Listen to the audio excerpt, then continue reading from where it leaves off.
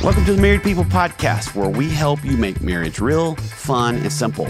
Each week, we have honest conversations about one simple thing that can make your marriage better. Because when your marriage is better, everything's better. My name is Ted Lowe, one of the hosts of the Married People Podcast. I've been working with married couples since 2001, and I've been married since 1995. And I believe having a great marriage may be a lot easier than we have been led to believe. And we're doing things a little bit differently for this episode. I'm sad to say that my co-hosts, CJ and Afton, aren't here today because they're off on assignment, but they will be back really soon. Hey, today on the Married People Podcast, we're going to take a look at the question, how do I have a great marriage when my parents didn't?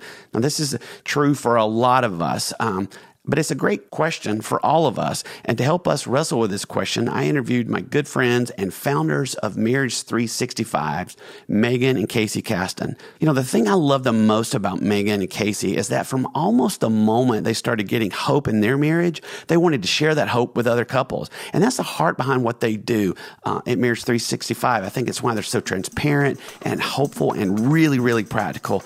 Right now, here's my interview with Meygan and Casey Caston.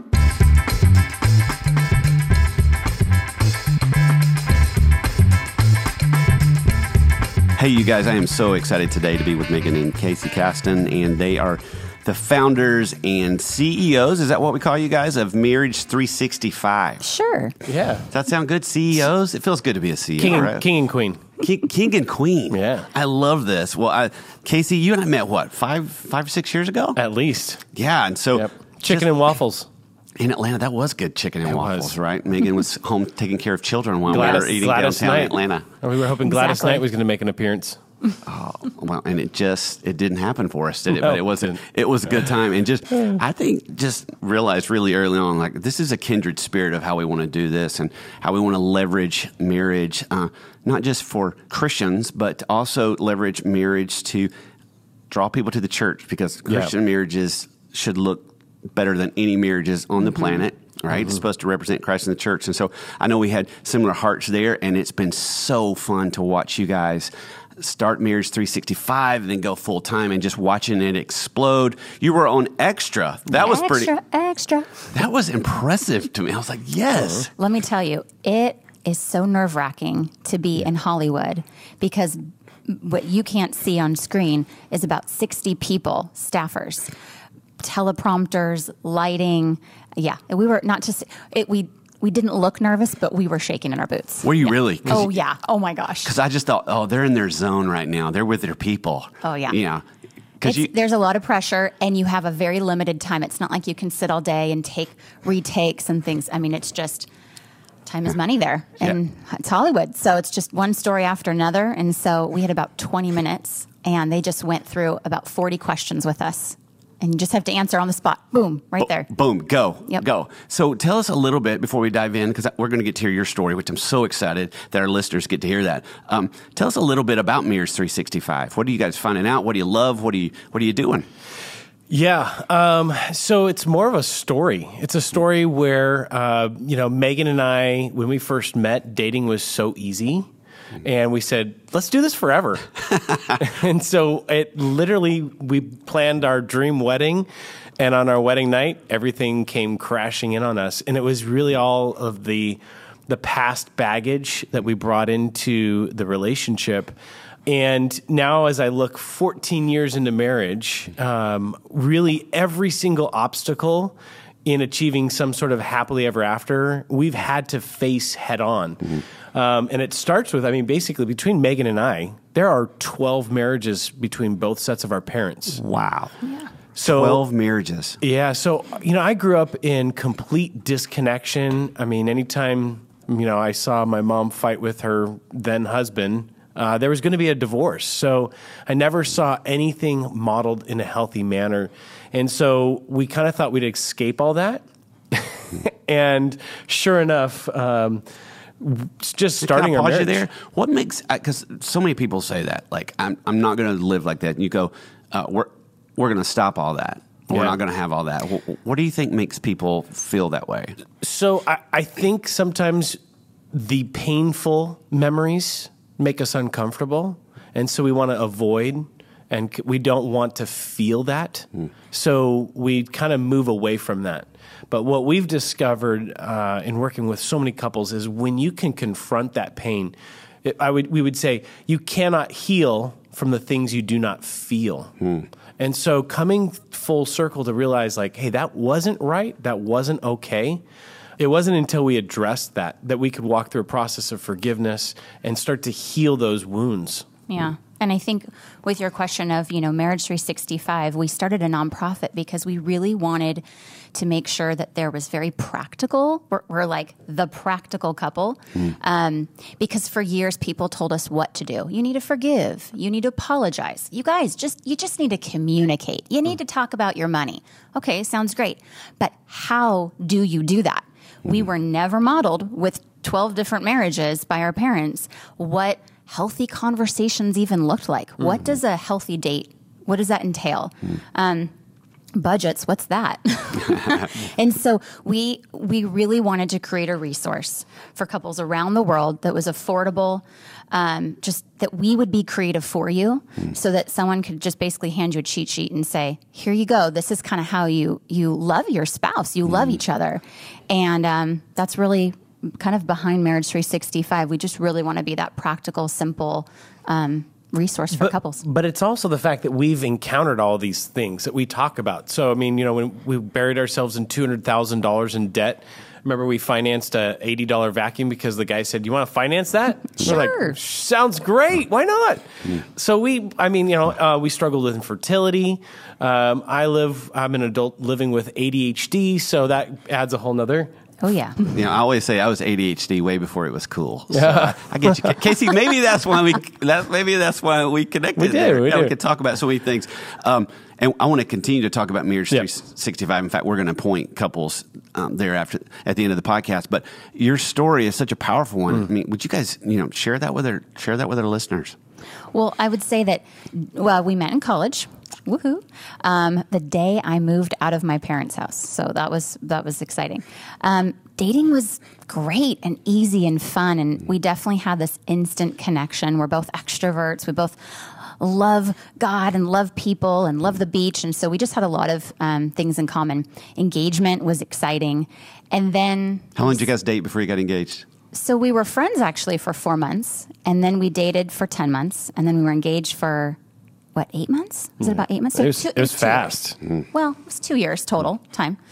And so, then we said I do. And literally all of our problems started on our wedding night. And we were embarrassed about that for a long time. We allowed shame to really not tell anybody that we were hurting. And we kind of looked at each other like, what did we get ourselves into? Yeah, well, and being raised in the church, I mean, nobody really kind of sits you down and says, hey, the wedding night, let's talk about that. Let's go through that. Let's talk about expectations. So when, things happened pretty quickly. And then I wanted around about 2 a.m. I woke up Meygan and she rolled over and she said that she'd give me none of that. And so I slept on the couch. Because what's the rule about me, babe? Never wake up Meygan in the middle of the night. That's true. He learned. He learned really quickly. Yeah. Our kids even know. Like never wake a sleeping baby or there Meygan. You go. Yeah. That was the start of our marriage, was broken sexpectations, so to speak. Expectations. I like that. That was the start of many, many other expectations that were so unrealistic of what we should be doing as a godly couple. Like, wow, we're not doing morning devotions. We must be really, really bad. So we just started the shame toxic spiral. And I would say that instead of having healthy communication, like we know that we should be talking about it, we never dealt with our issues or problems. We just either blamed one another and pointed fingers, or we just avoided the issues and didn't talk about them. Yeah. So resentment, of course, over years and years built up and got bad, really bad. So you guys are coming in this thing, all these different marriages that are impacting your relationship. We don't know what we're doing. We have different expectations of each other. And then there's these Christian expectations of what a Christian couple is supposed to be doing, right? So it's your own expectations of each other, of yourselves, and then the Christian body, right? There's no pressure there, right? We call it the check mark list Christian. So it was like church on Sundays, check. serve in the children's ministries, check. Do morning devotionals, check. Read your Bible, check. Go to worship, check. Tithe, check. All these different things. Yet our hearts were ugly inside. Yeah. So on the outside, nobody knew what was going on. We looked really happy. We looked like, wow, these guys are, man, I mean, they got married young and they love each other. But inside we were so lonely. We certainly knew how to put on the show, show up on Sunday. Hey, how's it going? Oh yeah, we're excited. We're having a great honeymoon, so. Yeah, but we were lonely. We were hurting.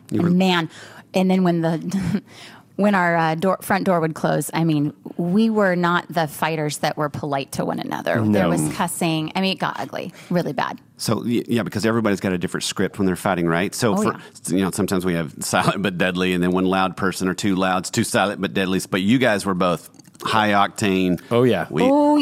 We're both very stubborn. Both very stubborn. Oh, yeah. We're both so stubborn. And not to mention that we live in a county with a 72% divorce rate. Wow. So South Orange County. I mean, Orange County, right? Yeah. So divorce is just normal. Like you're surrounded by it. It is totally normalized. It is. Yeah. 70%. Yeah. That's incredible. And this is all, I mean, even in churches. This is, the stat doesn't, this is just our county alone. So compound the fact that we didn't talk about our issues.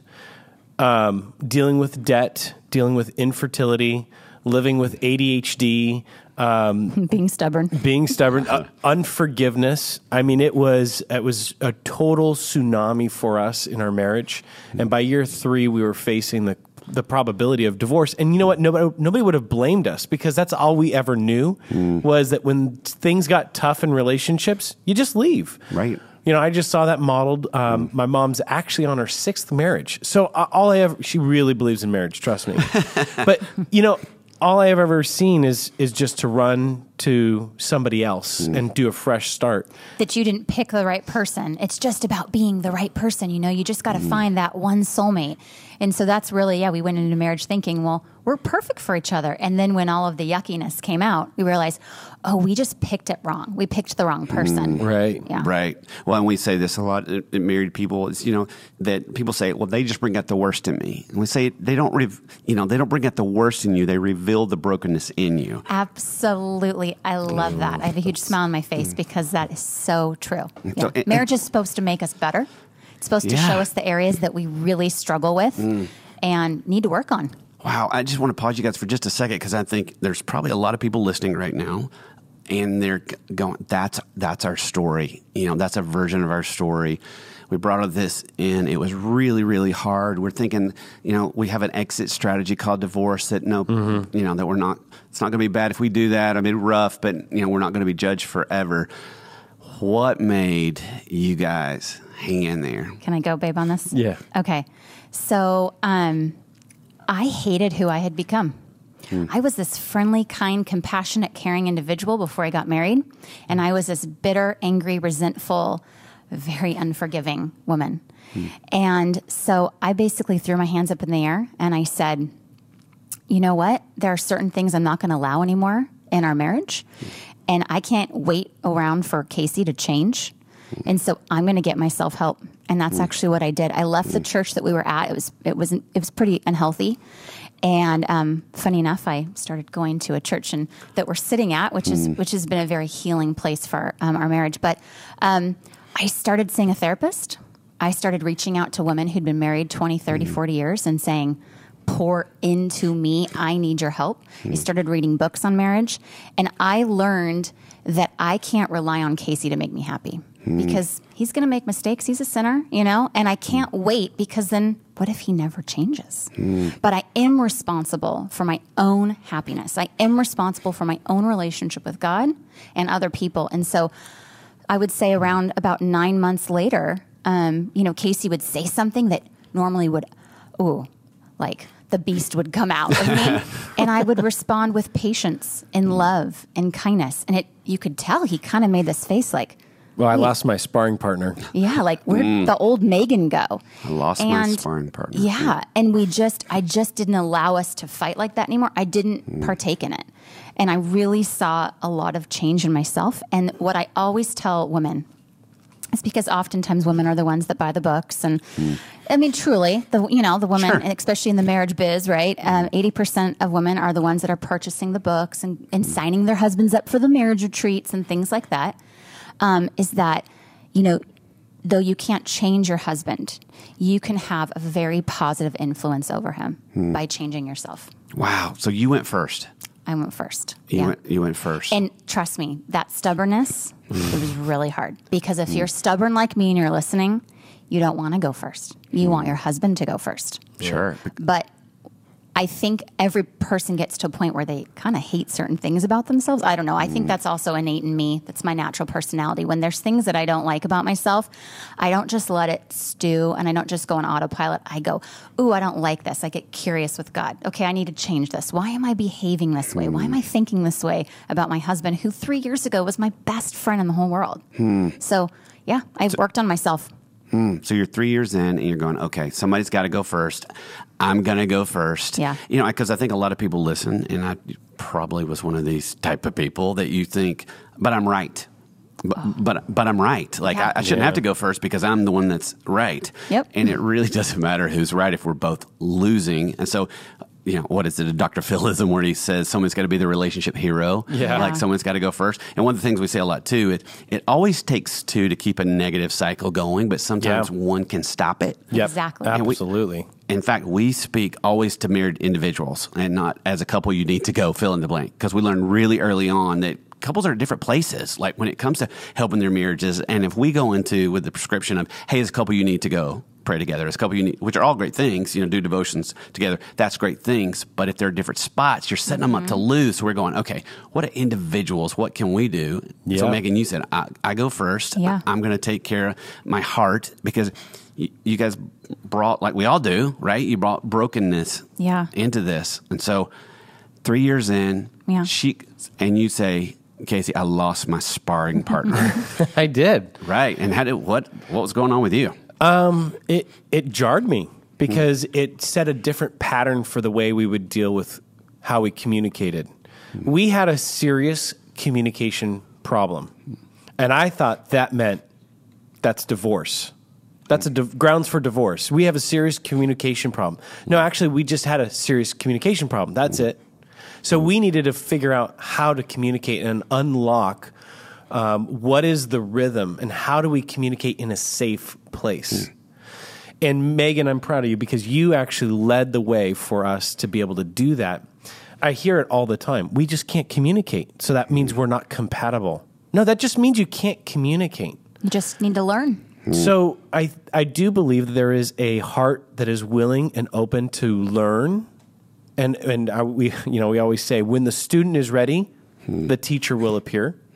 So oftentimes people ask us, well, where do you start with a couple that's lost their way? And we can throw a lot of tools and tips at them. We can. We've got that all day long. But you actually have to start at a place of hope. Because when you've lost hope, doesn't matter what you give them. You can give them the life raft, but they won't take a hold of it. So Meygan and I have led with our story, even in all its embarrassing moments, in all of its shame-filled scripts, of totally falling flat on our face in marriage, to lead the way for a place of hope for so many couples. Wow. Yeah. You said something when you started, we're not communicating well. That's reason for divorce. I'm curious, Casey, to be in a family where there's divorce so often. Obviously, your mom and your dad had to communicate to you guys, how does, we're divorcing because fill in the blank. I've always wondered that with kids of divorce. What did they hear the reason? Like when mom and dad sit you down, what's the reasons that they say we're going to bust our family up? Both of us have the same answer.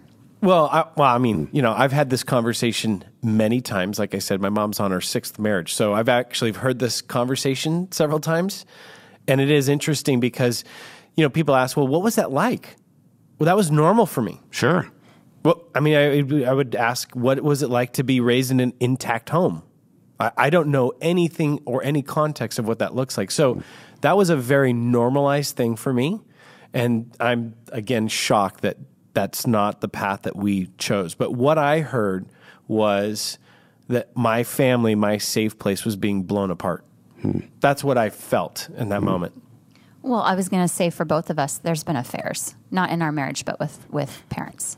And so I don't know if that was excuses, like when our parents came to us and said, oh, well, I found it in another person. But there have been affairs, several. So it's like, again, it's soulmate mentality. That whole thing of like, it's just not the right person. Yeah. So I think I've found the right person. Yeah, exactly. Wow. Yeah. All right. So you guys we're 3 years in. Meygan she's doing the work.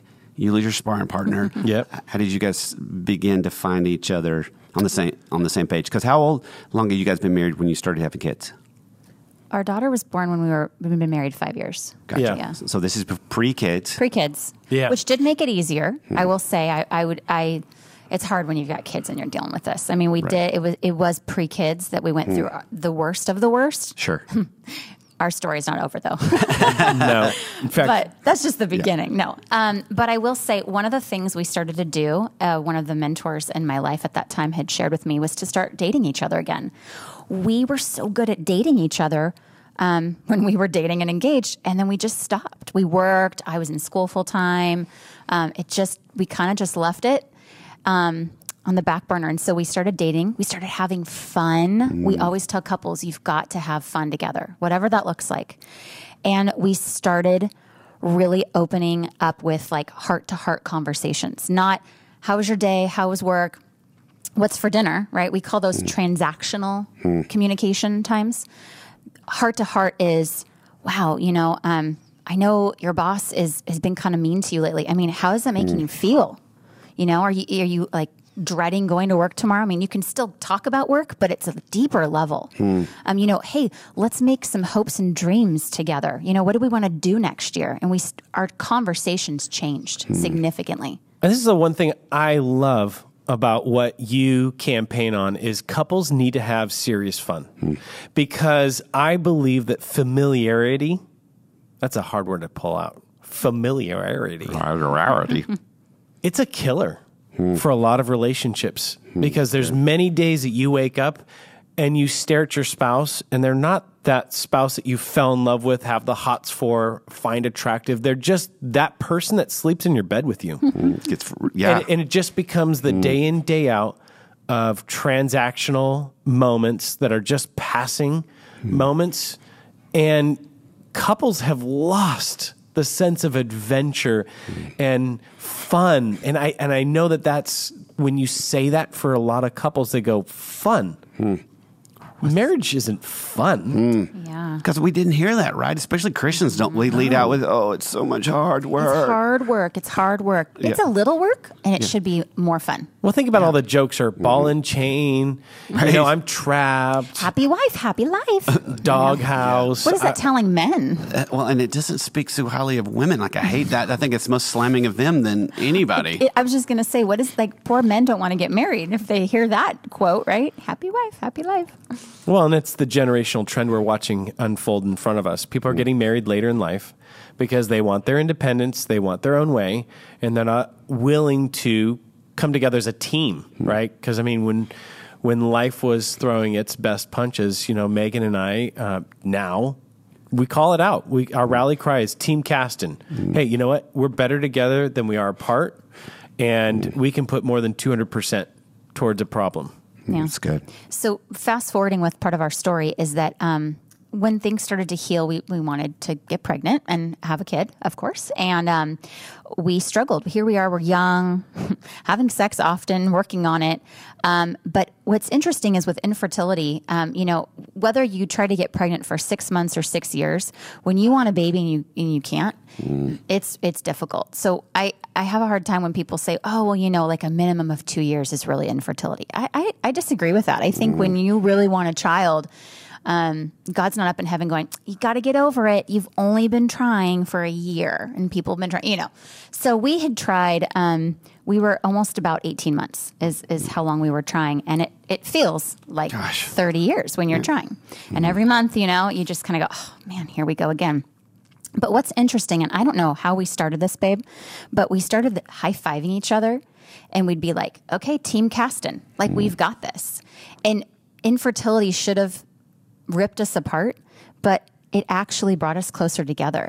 It was this sad thing that we were like, we're going to figure this out. Like if we can't get pregnant, we'll adopt and we'll just figure it out. And it was right as we were healing in our marriage. And so even that would normally just tear a couple apart actually brought us closer together. And we were a pretty fragile state at that time. Yeah. I mean, we're still, there's a lot of healing. I mean, years of healing. This is our healing years. The Team Caston slap, it's, what John Gottman calls a repair attempt. Yeah. Right. We know that things could potentially get really hurtful right now and a lot of pain, or even when we're disagreeing with each other. These things like slapping hands for Team Caston means, we're on the same team. We're not going to let this thing spiral in a bad direction. We're not alone. She's not alone. He's not alone. And it just changes things. And one of the things we say on this podcast and always through married people is, sometimes we made marriage too complicated. We've made it, and things like these moments of we're on the same team, just that, we are on the same team. Just those few words can be so healing. Yeah. I think how it moves people from isolation to being connected. And so I think when people are listening going, wow, could saying to your husband who hates his job, or your wife who hates her job, just goes, I know you hate this. I so appreciate you doing this for our family. Yeah. And I want us to talk about and think through next steps for you, because I don't want this for you long term. Like just that kind of, I'm going to take the rock off your chest just a little bit. So the opposite of that is the blame game. Because typically when there's problems in a marriage, whether it's infertility or financial, I just think it's innate in us. We want to point a finger instantly. We don't want to take ownership. It's someone else's fault. And this happens with infertility. So if you're listening and you're like, man, we're struggling with infertility, you don't want to say, oh, there's something wrong with me. It's easier to say, oh, well, it was this, or it's your fault. It's your sperm, right? That's the issue. Right. Truly. I mean, you have those conversations. Oh, I'm not eating healthy. We want to put it on something other than just going, it is what it is. But it's a mind shift change to say, let's just work together as a team. It's nobody's fault. It is what it is. But let's just come together and be on the same team. And it's an incredible repair attempt if you can do that in the midst of any issue. Fill in the gap with, financial issues, mother-in-law issues. I mean, just monster-in-law. We call them monster-in-law issues. But if you can make those repair attempts there's something about high-fiving because you're physically connecting. You're looking at each other in the eye. You're stopping your day. You're showing, hey, I care and I'm on your side. Exactly what you said. Love it. And Team Caston. There we go. I love it. Yes. Can I add one other thing too? Because you talked about simplifying the marriage code. And I believe that God understands that we're very simple people and we need uncomplicated rules for marriage. But oftentimes it's not that they're untrue, but it's rather that it's untried. Because if we truly just walk through, think about what it takes to make a relationship work. To communicate, to forgive, to apologize. Just apologizing and forgiveness is a cycle that can create so much healing in a marriage. And yet, what do? We stop and go, I'm not apologizing. No way I'm forgiving him, because then that means I'm condoning his actions, or I'm letting him off the hook. So we say these things and it stops a very simple process that we've seen firsthand. We worked with a couple that had gone through 2 affairs, several abortions and miscarriages, and it was a horrible situation they found themselves in. And they allowed the process of unforgiveness to settle in their marriage for over 10 years. Wow. Over the course of 2 days during one of our intensives, all we did was walk them through their story and allow them to share their story to each other. And the next morning, they apologize and forgive and walked through that process. That was it. It's marriage 2.0 for them now. And they said that was the turnaround point. And we're just sitting, scratching our heads going, it's really not that complicated. It isn't. It's not easy, but it's not complicated. Yeah. That's what's it's exactly. There's no rocket science to us, but there has to be a willingness, intentionality. You've got to put some time and effort to it, and I think a lot of people just don't want to do that. Wow. So can I continue our story? Please. Okay, 2008 hits. We just gave birth to our brand new baby daughter, so that was a great praise report. We live in paycheck to paycheck, spending way over our means. And everything came to a screeching halt. And so as I was kind of talking about the heart issue, oftentimes God uses these painful moments in our lives to adjust and open up our heart to what he'd have to teach us. And it took us forcing us into a place of moving in with my mother-in-law, not great, selling our car and buying a 20-year-old car, not great for the ego. And basically, I went on like 40 interviews and I couldn't get a job. Oh, wow. So God brought us to this like crucible where I remember having one of these very heated conversations with God. Right. He was okay with the language I chose, but I realized we had to get to the very, very bottom. And God began to purify and cleanse our hearts. I mean, in a real tangible way. We lost our friends. We lost everything. And it was kind of like burning down the entire forest. And out of that came this new life. Wow. Yeah. And in that season of life when we had to live with my mom for 2 years, longest 2 years. I'm sorry, babe. I take it your folks don't listen to your podcasts, right? No. Yeah. They're not supporting your ministry. Okay, yeah. Well, actually, funny enough, I would say my mom and my dad, they're not married anymore, but they're very supportive of what we do. That's good. But no, we started to pray together. It's like the first time we ever authentically prayed. I mean, when you have nothing, you like cry out to God. And that's what we were doing together, holding hands going, we have nothing. I mean, nothing. And it was very humbling having to move in with my mom and my baby and my husband. Here I am married, and it was hard. But so we started to pray together. We really, just because life was so simple, because we didn't have the distractions of having any money, we got a lot of quality time together. A lot. Yes. I mean, every day. Oh, yeah. No, we had this one, those plastic pools that you get from like Rite Aid or something like that. Yeah. Filled it with water, and I'm sitting Indian style in about 3 inches of water with my baby girl and going, this is the life now. This is the life. And it was great, though. It was simple. And a lot of times what we see in marriages is that couples use busyness to avoid the issues in their relationship. And we learned in that season, I mean, we look back even now as those were sweet times. It was hard, but it was sweet because there wasn't a lot to distract us. And it forced us to face each other every single day and deal with the things that we had going on in our relationship. It was about that time we also went through a marriage intensive. It was a 4-day marriage intensive. My eyes. They say they don't even put on the thing, don't wear mascara. They should say that because the ladies in the intensive, I mean, our eyes were so puffy from crying, but we cried for 4 days straight. It was pretty great. much 4 days straight. It was great. But it was, it was great. It really was. It was the hardest thing, but it was the most amazing thing. And this was in the middle of all of this. And so, quick side question for you guys. How did you, as you're going to 40 job interviews, Meygan, how did you encourage him through that? Because one of the things that there's a great book called How to Improve Your Marriage Without Talking About It. It's a secular book, but it talks about a woman's core vulnerability is fear, and man's it's shame. And so you're probably, hey, oh my gosh, we're living with my mom.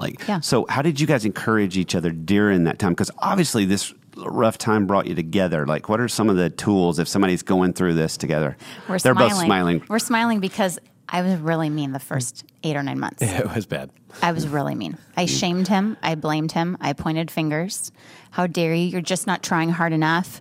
It was bad. It wasn't good. This is why I'm saying there was years of healing, because I was still learning how to just own my part. And my nonverbal communication was not great. I'd roll eyes. I'd make gestures.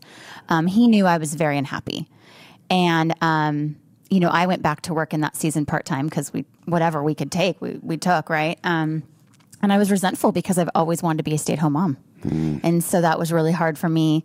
And I don't know if there was a specific moment, but I really do believe that in that intensive, that marriage intensive, I had to really own my story and own my part to say, man, I was just nasty to you in this time when you were lonely and you were hurt, you know? And I remember grabbing Casey, like, not in like a forceful way, but like his arms and being insane, because he kept saying, I'm fine, I'll find a job, I'm fine. And I said, I know you're angry with God, and I know you're angry in this situation, and I'd rather have you be this authentic, vulnerable, messy you than try to pretend like everything's okay, because it's not okay. We're not okay. And I could see past that. And so I don't know if you have anything to say, babe, but...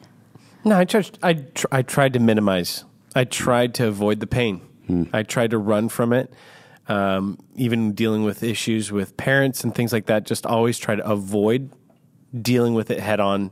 And I go back to, you cannot heal from the things you do not feel. And I want to say this. We teach our couples this, that he thought he was protecting me when he was minimizing and making it sound like he's got it under control. But when he started being vulnerable and messy is when I actually felt like we were connected. And we tell couples, the fake, the fraud, the pretending that everything's okay is disconnection right there. It's going to completely disconnect you. Brene Brown right there for all of you Brene Brown fans. Yeah, no, I was trying to put on the strong face, but it wasn't what was really, I wasn't letting Meygan in. But now we know with science and research, and even just in our own marriage and watching so many couples go through this, that the more authentic and real you are and vulnerable with your partner, the more connected you will feel. Wow. And so we just started being raw together. There was no more pretending. It was, this is messy, Casey and Meygan, high five Team Caston, and we've got this. And so that was really, that season was healing. And there was a point when we moved out of my mom's house, and it was like, wow, okay, we can do this. Yeah. And then we move out of my mom's house, and a month later he gets laid off. It was great. I mean, it was 3 years of him just... complete instability. It was very unstable. And so that forced us again into a place of who's our provider? Because I certainly wasn't.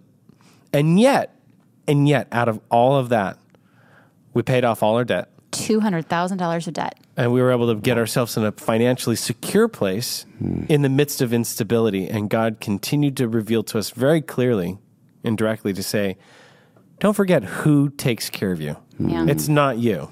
And I, for a guy, you know, we put all our chips in the basket of what we do, how much we make, our ability to provide. And God was teaching me the complete opposite, that actually you don't provide. It's my job to take care of that. Don't worry about it. And a lot of our money fights ended when he got that concept. because because for years I kept saying, I'm not looking to you, babe. Because through that season of being unemployed and living with my mom, I was looking for him to meet my needs. And God showed me in that season that, Meygan, Casey's not your provider. I'm your provider. And so I kept trying to tell him, don't worry about it. God's got it. And I'll never forget. I have to share this because we were doing our budget and we owed, it was like $1,000. I'll never forget the number. It was $1,235, like for the rest of our bills. And it was like, we were like selling things. Like it was like, how are we going to pay for this? Right. It's like right after we moved out of my mom's house, and we get this check in the mail. And I think it was for $1,300. And it was from a pastor at our church. And he's like, this guy came up to me and felt like he needed to give a family in need this amount of money, this specific amount of money. And it was like almost to the dollar of what we needed. And I looked and I remember crying and just going, see, that wasn't Casey. There was nothing that I did to make that happen. The Lord put it on this random stranger to give this, and then our pastor was diligent to think of us. I mean, the whole thing is just like God provides. It's not us. So it's looking around. Where is he? Exactly. Where is he in this story? Yeah. Wow. Yeah. So our story continues because in order to earn some extra side income, I started to officiate weddings. And it was a fun job just to be a part of someone's wedding and be kind of the guy that facilitates their story and tells their story. And out of that came this conversation that continued to come up. Mainly these couples weren't navigating church. So I was getting couples that were just hey, we're in love. We want to get married. And I was asking these, I would tell their story.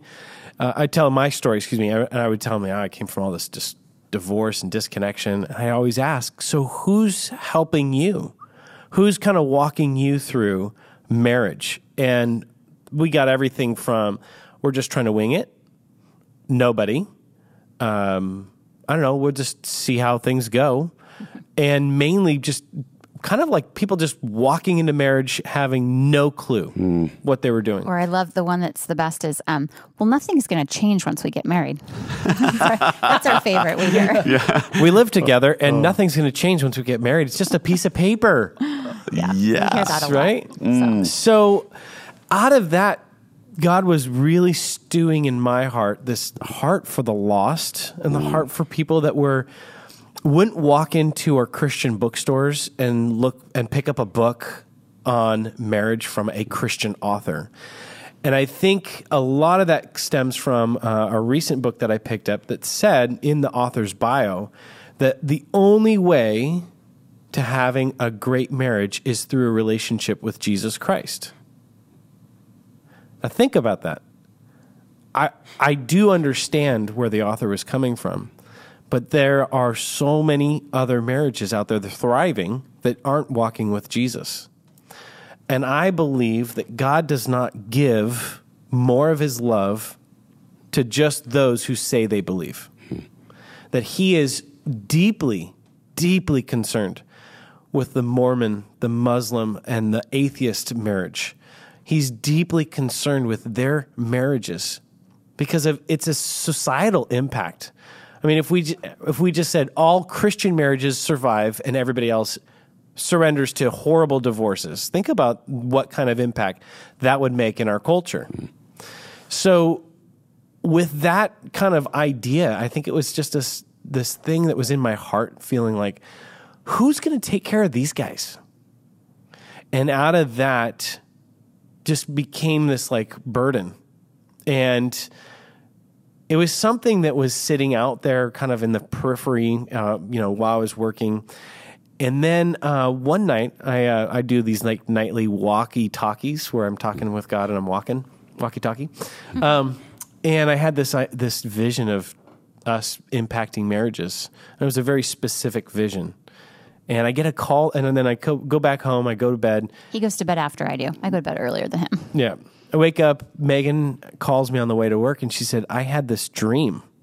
And in this dream, and then she starts to outline to the T exactly what I had envisioned the night before. And that kind of started for us this idea like, what is God doing here? Yeah, we had the same, mine was a dream and yours was the walkie-talkie. By the way, our neighbors think he's crazy because he's talking out loud, walking the streets of our city. Yeah, I love it. I know. But, and then we just, people, there's too many stories to share with you, but there was people with the gift of prophecy that would come up that didn't know us and say, you guys are going to be the next generation that's going to speak to marriage. What?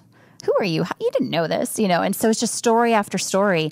And in the meantime, we really were praying that God would have us reach only Christian marriages because that's what we knew and what we were comfortable with. And he had a different idea. He wanted us to go outside of the church. Inside the church and outside of the church, both. That there's room for both. And that we really are going to be, and we are seeing that right now, the voice for these younger generations about marriage. And not only teaching, but modeling, because so many of us from broken families just never saw a husband and a wife talk to each other in a healthy way. And so a lot of people who speak on marriage, it's just the husband or it's just the wife. And there's nothing wrong with that, but there's definitely a different dynamic. Yeah. Well, I say there's a different dynamic with us, but it is, it's something that people go, oh, it's just interesting to see you guys, how you dealt with that conflict online or on video. Well, there's been many times on video where we've been caught interrupting each other, and Meygan, lets me have it, and I'm like, babe, we're in the middle of something. Or we did once get in a fight on a webcast live. It was great. But it then was so good, though. I bet people, that was their favorite video. It was. Because hashtag real life, right? It's real life. Yeah. It is. Yeah. And people go, and I think what you guys have described is not a straight line of progress, but one that has gone up and down, just like you're saying, hey, we changed things, we turned things around, and then he lost his job, and then I shamed him. So you're going, okay, so I'm going back to old ways a little bit. We're stopping. We're going to check on our heart. We're going to do this intensive. Now we're going back, and now we're closer together than ever. And so it's like, this thing is not, we get there, we've got it all figured out, but it's a journey with different things. Yeah. And you guys have had different parts of your journey with your kids and different things and parenting and figuring all that out and doing a business together. That's not, whew. Yeah, we work together. We didn't mention this, though our marriage was at a healthier place at this time, but we did get pregnant for the second time. We have a little boy. I had extreme sickness when I was pregnant. So I was very, very ill and on a lot of medication. And then I get postpartum. To add all to this, I get postpartum, and I'm a very happy person. But when our son was 12 months old, I noticed something wasn't right with him. I used to be a school teacher, and all my developmental psychology classes came like right to the front of my brain, and I just said, I got to get him checked. Something's not right. And everyone said, oh, he's a boy. They just kind of develop slowly. I thought, no, my mommy gut, ladies, you trust your mommy gut, just said, no, something's not right. So sure enough, he was diagnosed with autism, not until 18 months, but they had diagnosed him developmentally delayed until they could really diagnose him with autism. And that's been a journey. And I think back, if that was our firstborn, I don't know if we would have made it. No. The bills, the medical bills, fighting the insurance companies, the therapies, feeding therapy, speech therapy, ABA therapy, you name it. It was like our lives were consumed. And, there's a 90% divorce rate if your child has special needs. 90%. So not only do we now live in a county with a 72% divorce rate, we come from broken families, right? And now we have a 90% chance, and we worked together as a team. It was Team Caston all the way. Yeah. And it's how we survived that season. And I'm glad to report that our son now is high functioning. He's mainstreamed in school. He's doing very well. He's Amazing. Still in a lot of therapies, but we're working on it. And there's a lot of hope there. But even in that part of our story, that would have looked differently if we wouldn't have been Team Caston and worked together as a team. And I will tell you, I probably could have... I was very depressed and, taken back by going through a process of grieving my expectations for my son. And there are so many good-natured people out there that I wanted to punch in the face who'd come up and offer some sort of platitude like, you'll get better, he'll get better, you'll oversee this, we're praying for you. And they would literally, it's like they'd hand like a potato chip and then just kind of walk away like, I don't know what to do with this. The hardest one we heard was, you just need to pray that God would heal him. You're just not praying hard enough. And it was like, what? Oh, yeah. It's total lack of empathy. And we get their point of view. We get what they're trying to do. It's the way that they know how to help or feel. And maybe even the situation makes them feel uncomfortable and they just kind of throw something out there. But, it really made us think, wow, what are Christians saying to the people outside of the church? We had the empathy because we got their mindset. But if their neighbor that was not a believer was going through the same thing where their son just got diagnosed with autism and they just kind of said, we're just going to pray for you and we're just going to do this. It's not that those are bad, but what does that non-believer, what are they thinking? What is the process? What are they going through? And that really, to just bring it all back, is with Marriage 365. We have a heart for all marriages that everybody can learn communication tools. Everybody can learn how to be a team. Like, we have such practical things that we can do to help couples. And it's incredible to see, couples forgive and heal and communicate and laugh and have fun again. It can happen. It just has to be two willing people. That's right. But it starts like your story started with one person going first. Yeah. One person going first. So for you guys, each episode, we want to leave our listeners with one thing. And we've talked a lot about some great things, but I think the thing I love about you guys is you have obviously been through some tough things, but you guys are always, not always, when I see you at least, you bring a joy and a perspective and a reality and a story that's so inspiring to so many people. You know, people say, if we can do it, anybody could do it. You're kind of those people. Yeah. You're kind of like, really are those people. You are the poster child for those people. So with all that being said, what would be one thing, if there's a couple that's hurting or not hurting, what's one thing that's great for any couple, regardless of where they are in their relationship? So we get a chance to teach this at our retreats, and we've taught literally thousands of couples a very simple, very, very simple practice. It's called the 60-second blessing. And the 60-second blessing is where you spend literally 60 seconds affirming with words the qualities, the features, body parts, the accomplishments that your spouse has made. And you just shower them with these words. It's best done in person, face to face, touching each other's arms. But you can do it over the phone. You can do it via text, via written notes. And it truly is amazing to watch a crowd of people turn to each other and have one spouse shower that spouse for 60 seconds with how much they love that person, and then have the other spouse return that. There's always tears. We get often from the couples that have been married more than 20 years. Every single time we do a retreat or conference, they say, I knew my wife thought those things about me, but it sure felt good to hear them. And I think oftentimes in marriage, we kind of go on this autopilot where we're doing life, we are next to each other, we're paying the bills, we're raising the kids, and maybe we're even having some fun. But to take time every day, I mean, we recommend doing this every day. So that's 2 minutes a day. I mean, who doesn't have 2 minutes a day? Right. And if you can't do it in person because you travel for work or maybe a military family, it's okay. Do it email, text, whatnot, Skype. It radically changes because it's forcing you to have not only those heart-to-heart conversations, but to hear the things your spouse loves about you. Not only is that, I mean, I would say confidence boosting, but it's also just, wow, you really took the time out to pay attention to me. Oh, you do care about me. And we often sometimes can just feel really lonely in our marriage. Sure.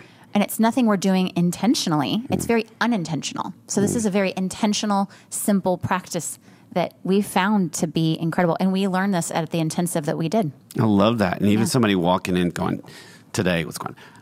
I'm going to do this for my spouse, not asking for it in return, is maybe to go in and just see what happens. You know, just for the ones that are going. They may faint. They may go, what did you do with my spouse? But it's so, so powerful. You guys, thank you so much. Thank you so much. And so if people want to know more about you and find out some more things, where do they go? Marriage365.org. We're all over social media, so Instagram, Facebook, YouTube, Pinterest, and the list goes on. But that's a main site. And then under resources, they can learn a little bit more about some of the resources we provide, such as our webcasts. So we produce a monthly show that people can watch either live or kind of get back into the archives. Titles like... how to make your marriage a priority. We do have one on monster-in-laws, one of our most popular ones. We've got his desire, her desire. We have a lot of ones that are on sex and intimacy because a lot of times people are embarrassed to go to their therapist or talk to a friend like, hey, we're struggling in that department. Right. So we feel like, hey, you can watch in the privacy in your own home and learn about sex and intimacy and how to have a great sex life. So we've created a tool that, couples can watch on any device in the confidentiality of their own home. You don't have to get a babysitter. Yeah, exactly. Hello, perfect. Huge perk. Yeah. And we're a lot of fun. Come on, right, babe? Yeah, and then with each webcast comes like a PDF of tons of couples connecting questions. So we give them questions that a therapist would ask based off the topic. So, yeah. I love that. So these guys are going to hang out with you guys like we got to do today. So thank you for doing this. I know you guys are very, very busy people. So thank you for having us and inviting us. Yeah, thanks, Ted. All right, love you guys. Talk to you soon.